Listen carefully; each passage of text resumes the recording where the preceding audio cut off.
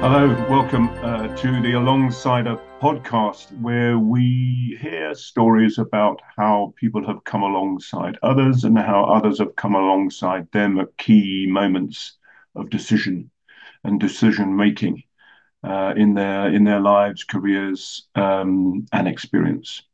And today we welcome Claire Pedrick, who is a great alongside. She's come alongside the coaching and mentoring community um, significantly. She's written a wonderful book called Simplicity, which is about simplicity of coaching.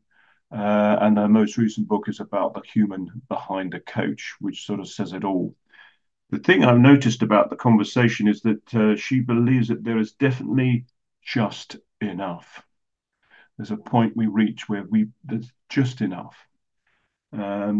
Something that she doesn't find particularly motivating is predictability. Um, and another key motivator for her is to be aware of I mustn't stay too long.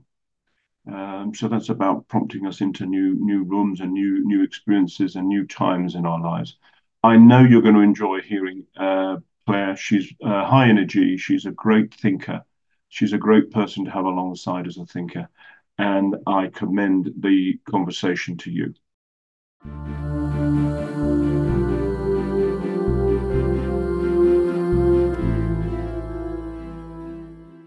Hi, welcome to the Alongside It podcast. We're here really just to have a good conversation. We're focusing on the third stage of life. Perhaps what are you going to do when you've done the career bit and put it down and you're thinking about what next? We've had some really, really good conversations, and I know this one's going to be a gem. Meet Claire Pedrick, who I know through the coaching context. She's my supervisor. She's also been my coach and mentor. Without any further ado, Claire, if someone was going to introduce Claire Pedrick, what might they say? Well, thank you for having me. Do you know, that's a really good question because as soon as you say that, I say something different than if I was going to introduce myself. Hmm. If someone was to introduce me, they would say to you that I am a disruptor in the world of coaching Mm. Mm. and I am a human. Yeah. Yeah, and disrupt. I mean, that word's been used a lot in the sort of early noughties, isn't it? And the world's in a state of disruption at the moment, isn't it? Um, and my observation of you is, I would say that's definitely right, but there's an awful lot more than just that. And Oh, I thank realized you. as I was just thinking about today, I thought, actually, I don't know Claire very well, actually, because I only know in a sort of certain context. And maybe by the end of this, people might know a little bit more about you. I mean, where did you start? How did you get into coaching? Because I know you've been doing it for decades, not I just, have. so how did you get into that? So I guess if I go back to, if I go back to school, at school I went to the school that said you needed to do a degree in a subject that you studied at school, and I was too stupid to realize that that wasn't true. Mm. So I did a degree in applied statistics, wasn't very good at it, had a lovely time, Oh, managed to pass. And then I really, really wanted to work in Africa. Really, really deeply wanted to do that. where So did I that come? trained, Where did that come from? well, that had been around for a long time. I want my mother bought me a postcard when I was in my early 20s. No, probably a bit later than that. After we had our first child, my mother bought me a postcard and it said, I wanted to go and change the world, but I couldn't find a babysitter. I think there's always been a part of me that has wanted to change the world. And of course, I go to Africa, I go to Kenya, and Kenya changes me because Mm. isn't that the way?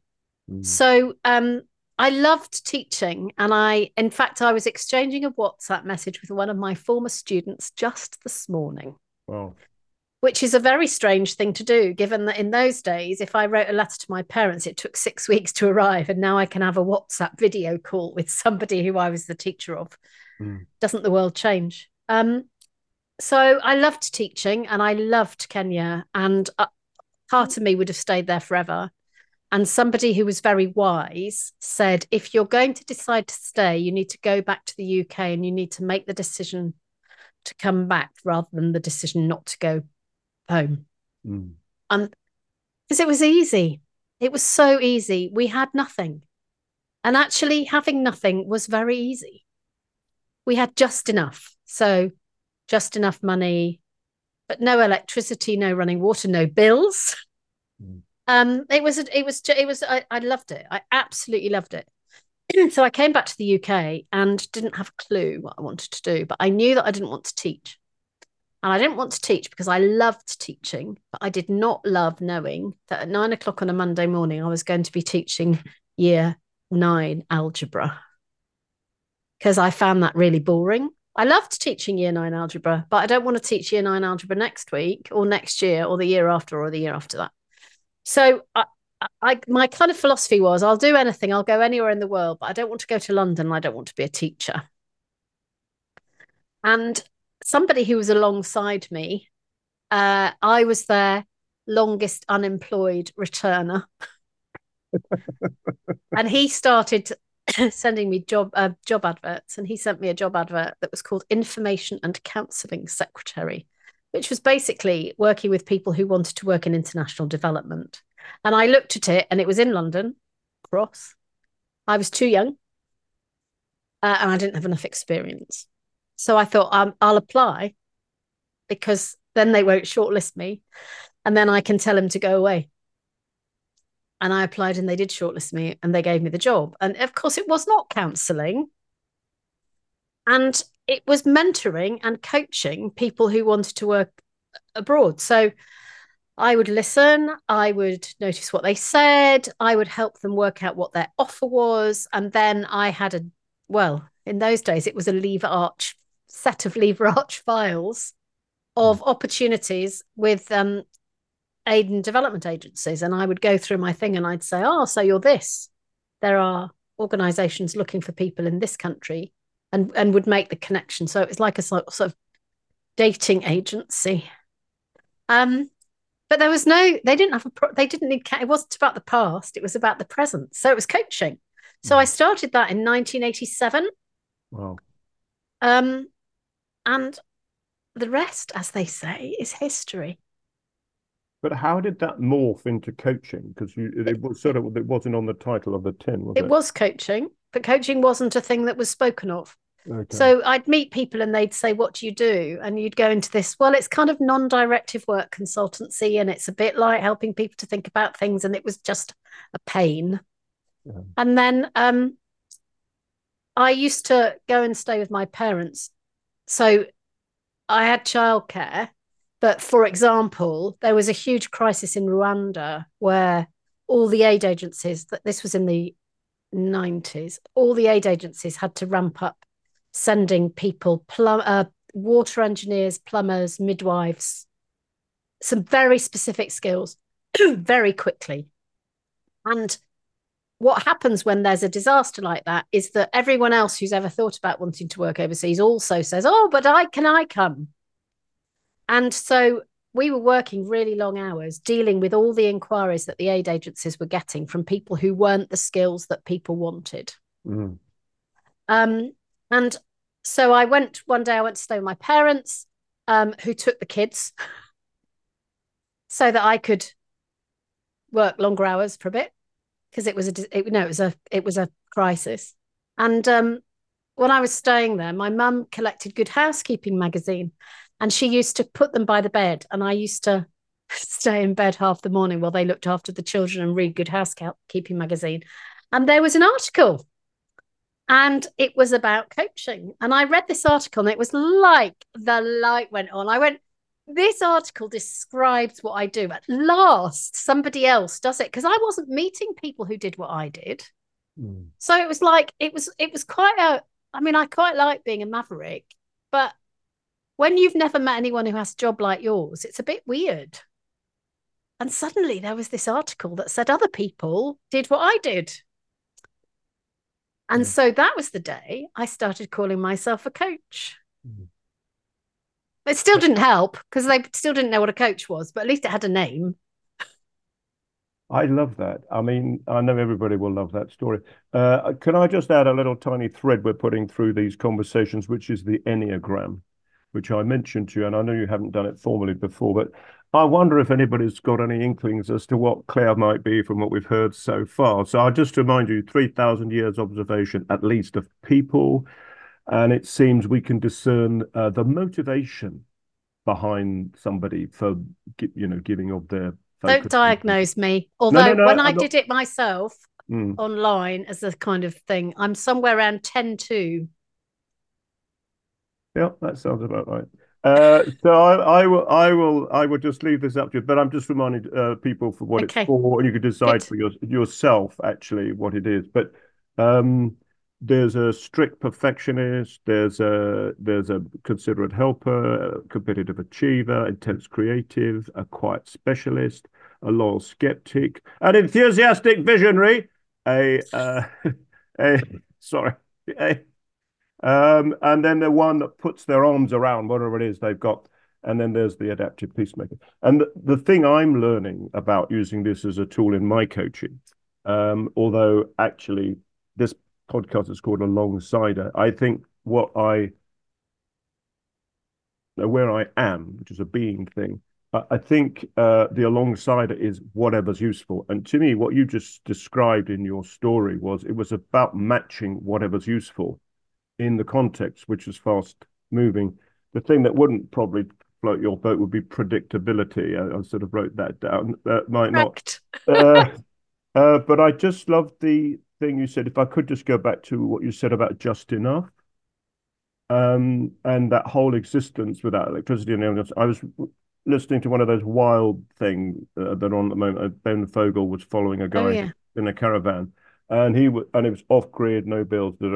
But this is I went to Kenya in the 80s. So I was there and I fell in love with it as a place. It's just the scale of it is just stunning. And I've done coaching there as well actually since and been back. But coming back to this thing about just enough, I just wonder how does that play out in what where you sort of come to? I mean, I know you've written a number of books. You are a teacher, actually, aren't you? So, and you are someone who I know has a focus on precision. So all of those things those characteristics which you sort of alluded to in those early, they're clearly still present and playing out. But I just wonder what's the same, what's different between, if we could come more up to date in terms of what you're doing now. I know I told you, I asked you the other day, you said, I said, I'm not the boss. I'm I'm not. you've done this alongside this transition, finding your place, taking your place a number of times. I mean, what has it been teaching you? So the just enough thing is interesting. I'm curious that you picked that up about in what I said about Kenya, because that's true. And actually that's also true in what I think about coaching. Because we only need to do as much as we need to do, or the least that we need to do for somebody to feel heard and get new insights. So I'm quite into enough and not too much. Just responding to that bit. I mean, the taking your place thing is interesting because I was 60 2 years ago and recognized that looking around me in the world of people running small businesses, that I saw a lot of people who didn't know when to leave. And my dad kept saying to me, I mean, my dad was saying this to me when I was in my mid 50s, and I think that was a bit early, and I think it's still a bit early, but it's still a good thing that he said. My dad said, you mustn't stay too long because most people stay in a job past the point at which they should have left, and nobody's willing to tell them they should go away. That is such good advice. So 2 years ago, I committed to walking the Camino in Spain, the 600-kilometer pilgrimage. And in order to do that, I was going to have to take 6 additional weeks off work from my normal working pattern, which is to take quite a lot of time off. But I would needed 6 more weeks. And what became clear was that I could turn that into a 3-month sabbatical. So I spent 5 weeks writing my latest book, The Human Behind the Coach. And then off I went to Spain. But it allowed a natural break in the running of the business where other people stepped up. So Sue Blanche, my colleague, agreed to be managing partner. And we'd been kind of talking about that on and off for probably 10 years. And it suddenly felt like it was the right time for her and the right time for me. So we swapped. So I'm not the boss anymore, and that's amazing. But you're still alongside the business. I'm alongside the business. I'm an employee. And I kind of do what I like,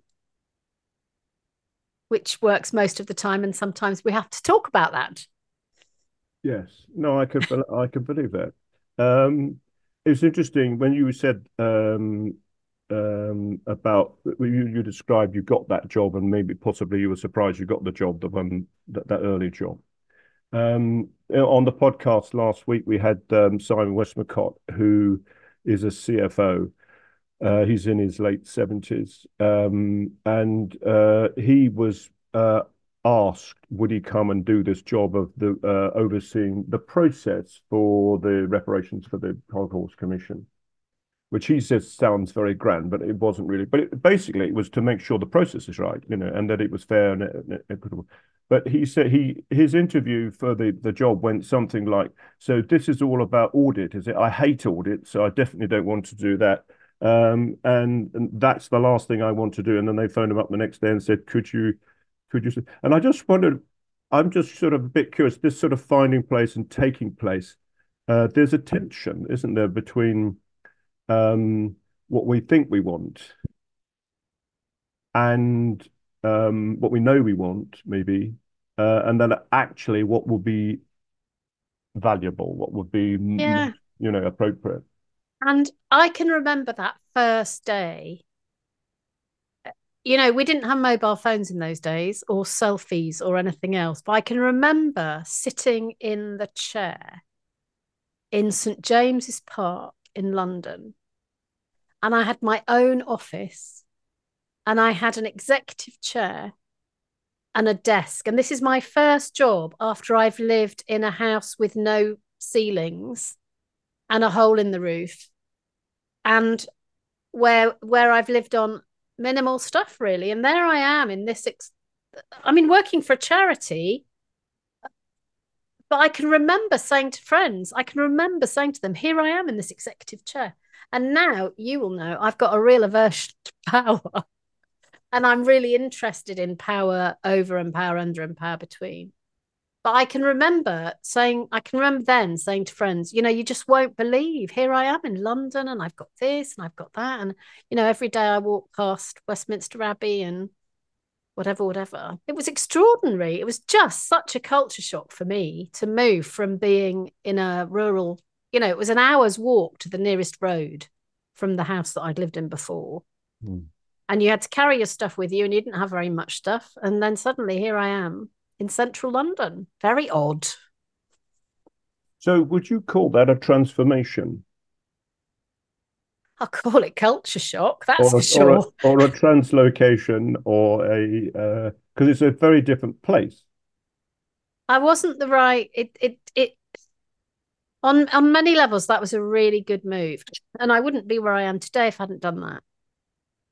But it was also really tricky, because I was commuting on the tube and I had to find somewhere to live. I wasn't earning that much money because it was charity. And I had to kind of start again. And I hadn't really wanted to start again because I was really happy where I was.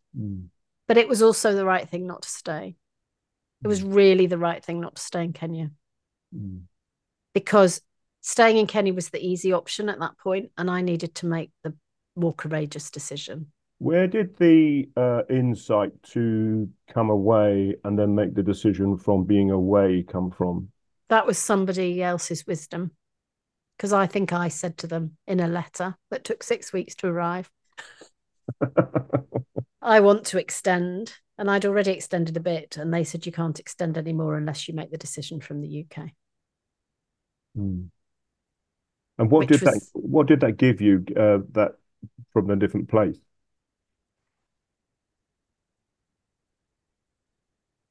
Well, I had to stand here Mm. in my culture of origin and make a choice. I mean, my parents had moved. I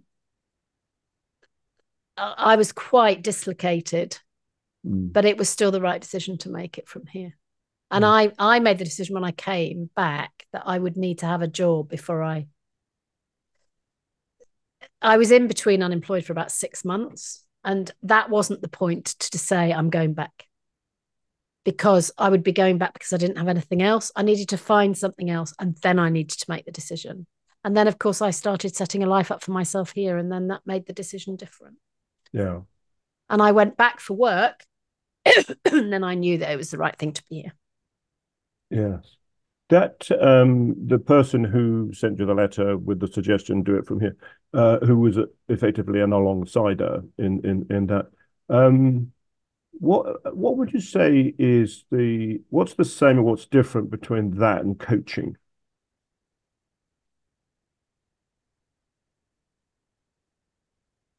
They knew more of they had more of an agenda connecting to me than a coach would, because I was representing their organization, and Right. therefore it was slightly less detached. And they were also sharing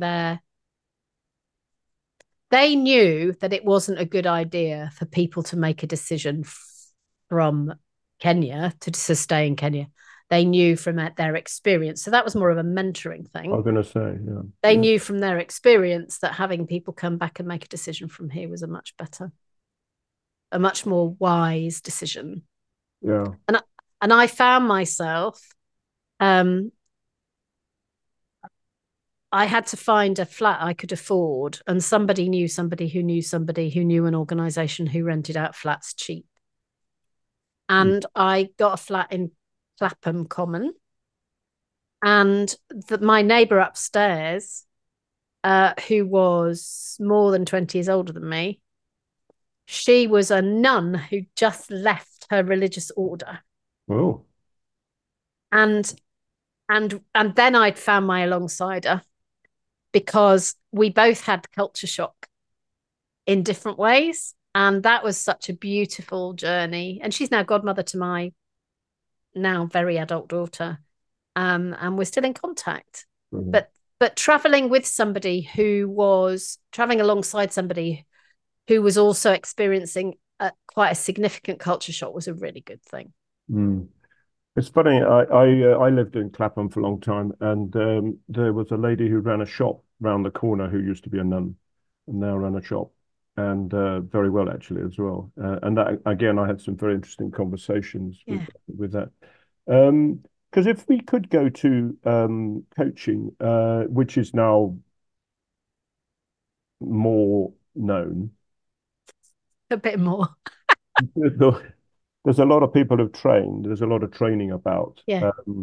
I noticed listening to Derek Hill on your podcast, recent podcast, who was talking about endings, which I thought was a very, very rich conversation. I do actually believe that culturally, with endings is something we don't like to go to for all sorts of reasons, but the structure of a coaching relationship actually, I think, helps. It's the structure that helps in many ways, but that's in a sort of another conversation. But he trained at the Henley, and one of my first supervisors, I supervise as well. And my first supervisee, who I met at the ICF conference actually, and he ended up going to train at Henley because he came out of something very different, but to that. And it just struck to me that one thing that coaching offers is this sort of ability to move from one thing to another, where the world says that you're in a box, you have to do it, but actually it could be this and that. But the thing that Derek said towards the end of your conversation was he was thinking about advocate. And I thought by that, I mean in supporter of rather than a lawyer or whatever. And I just wondered whether that resonates with you in where you are now. And if so, what are you an advocate of? I'm definitely an advocate of doing less. I like that. I think I'm an advocate of it doesn't have to be like this. And one of the things that I've learned on my journey is that, you talk about alongside. I think I'm an edge walker. So I think that my place to be is a little bit on the edge, and that's not always easy. Mm. But I think I'm a bit on the edge of the profession. But the thing about being on the edge is that you have to know where the middle is in order to be on the edge. Mm. Because you can only find the edge from the inside. You can't find the edge from the outside, I think. And I think that's my place. Mm. And so we moved 2 years ago, three years ago, actually. And finding my place as an edge walker in a place where I don't know anybody is really hard, because you're on the edge by definition rather than choosing to put yourself on the edge. So, yeah. And what have you been learning from that process? I've gone a bit more solo here. So I know lots of people, but I don't know crowds. Mm. So I know this person over here in this context, and then I know somebody else over here in another context. But if we had a party, most of the people who were there wouldn't know each other. Yeah. So what you said that, I think you said that on the podcast actually, with Derek there. And so is that just about your place, your position, that's created that sort of separation, if you like, or that individualism, or is it just the way it is, sort of thing? Well, there's something, isn't there, about finding your people or finding your tribe. And I think, my husband and I talk about it quite a lot, but there was something about consciously walking into the wilderness when we moved here. So Brené Brown in Braving the Wilderness quotes a friend of hers called Jen Hatmaker. And Jen Hatmaker talks about leaving the city and going out into the wilderness. And everybody goes, oh, don't go out there. There'll be dragons out there. Yeah. But the further you walk into the wilderness, the more you find pockets of people. Mm. And I think, I've used the description finding your tribe. And in fact, this morning we've been shortlisted for a really beautiful health service award. And I was talking to a colleague this morning who's got a very senior job in the health service, and she and I are doing a presentation next week together because we've been shortlisted for these awards and we have to say why we think we should win them. And I said, I'm not doing a conventional presentation because it feels like they want PowerPoint and they want slides and they want data. And I'm going to talk about finding your tribe. That's my subject. Because we have done a tiny bit of a piece of work that they've done a big bit of, which is supporting ethnic majority staff to find their tribe and get support. It's amazing. It's absolutely amazing. But the fantasy I think I had when we started here was that finding your tribe would be finding a tribe. But actually finding your people might be finding this person and that person and somebody else. It doesn't necessarily mean that you need to find them all in one place. I've got a friend of mine who is a wonderful coach. He was on the second podcast, Robin Yurston, and he had a dream. He won't mind me sharing this because he's told me I can. And he was on a parade ground, and there was one person over there, and there was another person over there, and there's another person sort of over there, and it was about connecting. And I wonder if what this is about finding your tribe. There's one part of that, but there's another part. It's about finding your place, as you say, with people in different seasons, because the iteration is you went into the wild to Kenya, not the wild, but it's very simple life. There's a little theme here, So, I'm holding up simplifying coaching, and there's also a simplicity of starting somewhere new, and that iteration between that. And I wonder, and so just enough is something the world, I would suggest, suffers from exhaustion, from doing too much, basically, going too fast all the time. And that is unsustainable. So this thing we point to the planet and say it's, is actually about everything. There's a thing. And when you were saying about that, St. Francis of Assisi, I think is one of the most popular saints ever, apparently. Um, um, Fell in love with his own story. He was, he kissed a leper and, through falling off his horse sort of thing. It was almost by accident. But he realized that actually the place he wanted to be was with the poor, so those with nothing. And he wasn't an anything. He wasn't a monk or a friar or anything else. It became that. But he was very popular. And the Pope at the time got a bit sensitive to this, what's going on, and sent out the envoys. And they said, "What are you doing?" He said, I just want to be with the poor." I said, "Oh, that's all right," you know, and was left alone because he was on the edge, but he didn't fall out with the middle. Yeah. And I think this is something I've noticed with you. You hold the tribe. There's something about you that holds the tribe together, and I think it's your heart. Actually, it's because you care. Thank and you. and there's a rigor about you which is quite frightening.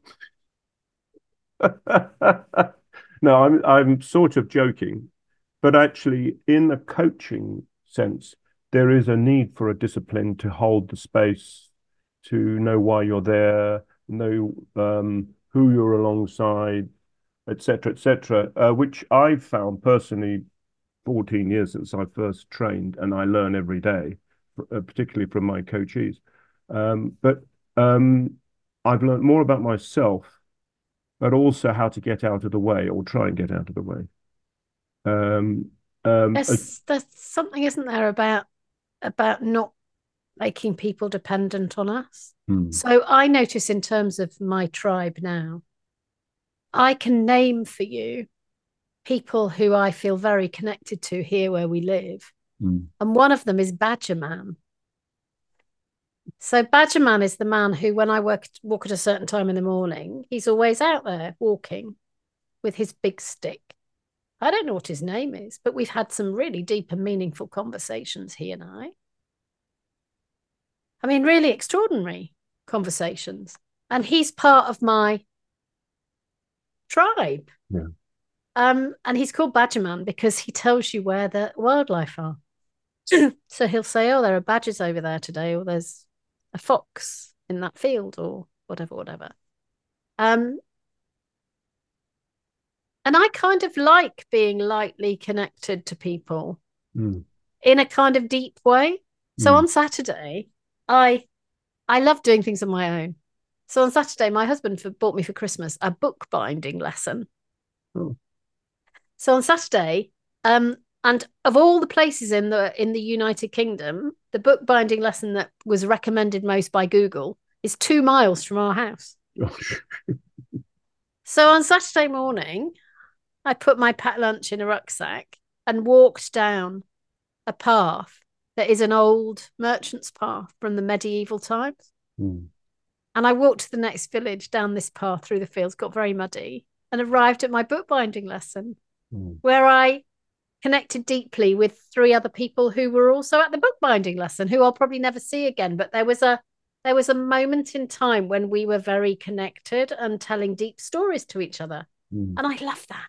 And in coaching, as you said, I know you better than you know me, because I don't talk about myself very much. And now I'm talking about myself endlessly, which is a bit of a pain. But in that equitable situation in the bookbinding lesson, we're all giving and receiving pretty much in equal measure. And it was really interesting and beautiful.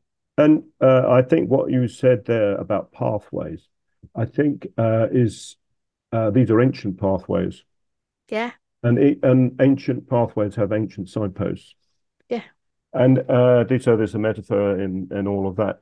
And I think that a lot of what the alongside can support is onto the right pathway. It's up to you whether you take it or not. I'm just talking about the inside. I'm not talking about coach here particularly. I'm talking about the alongside that, and it may be a chance thing, but I wonder whether what we're witnessing is the emergence of the need for the alongside to be someone alongside me and us to be alongside. In other words, the biggest uh,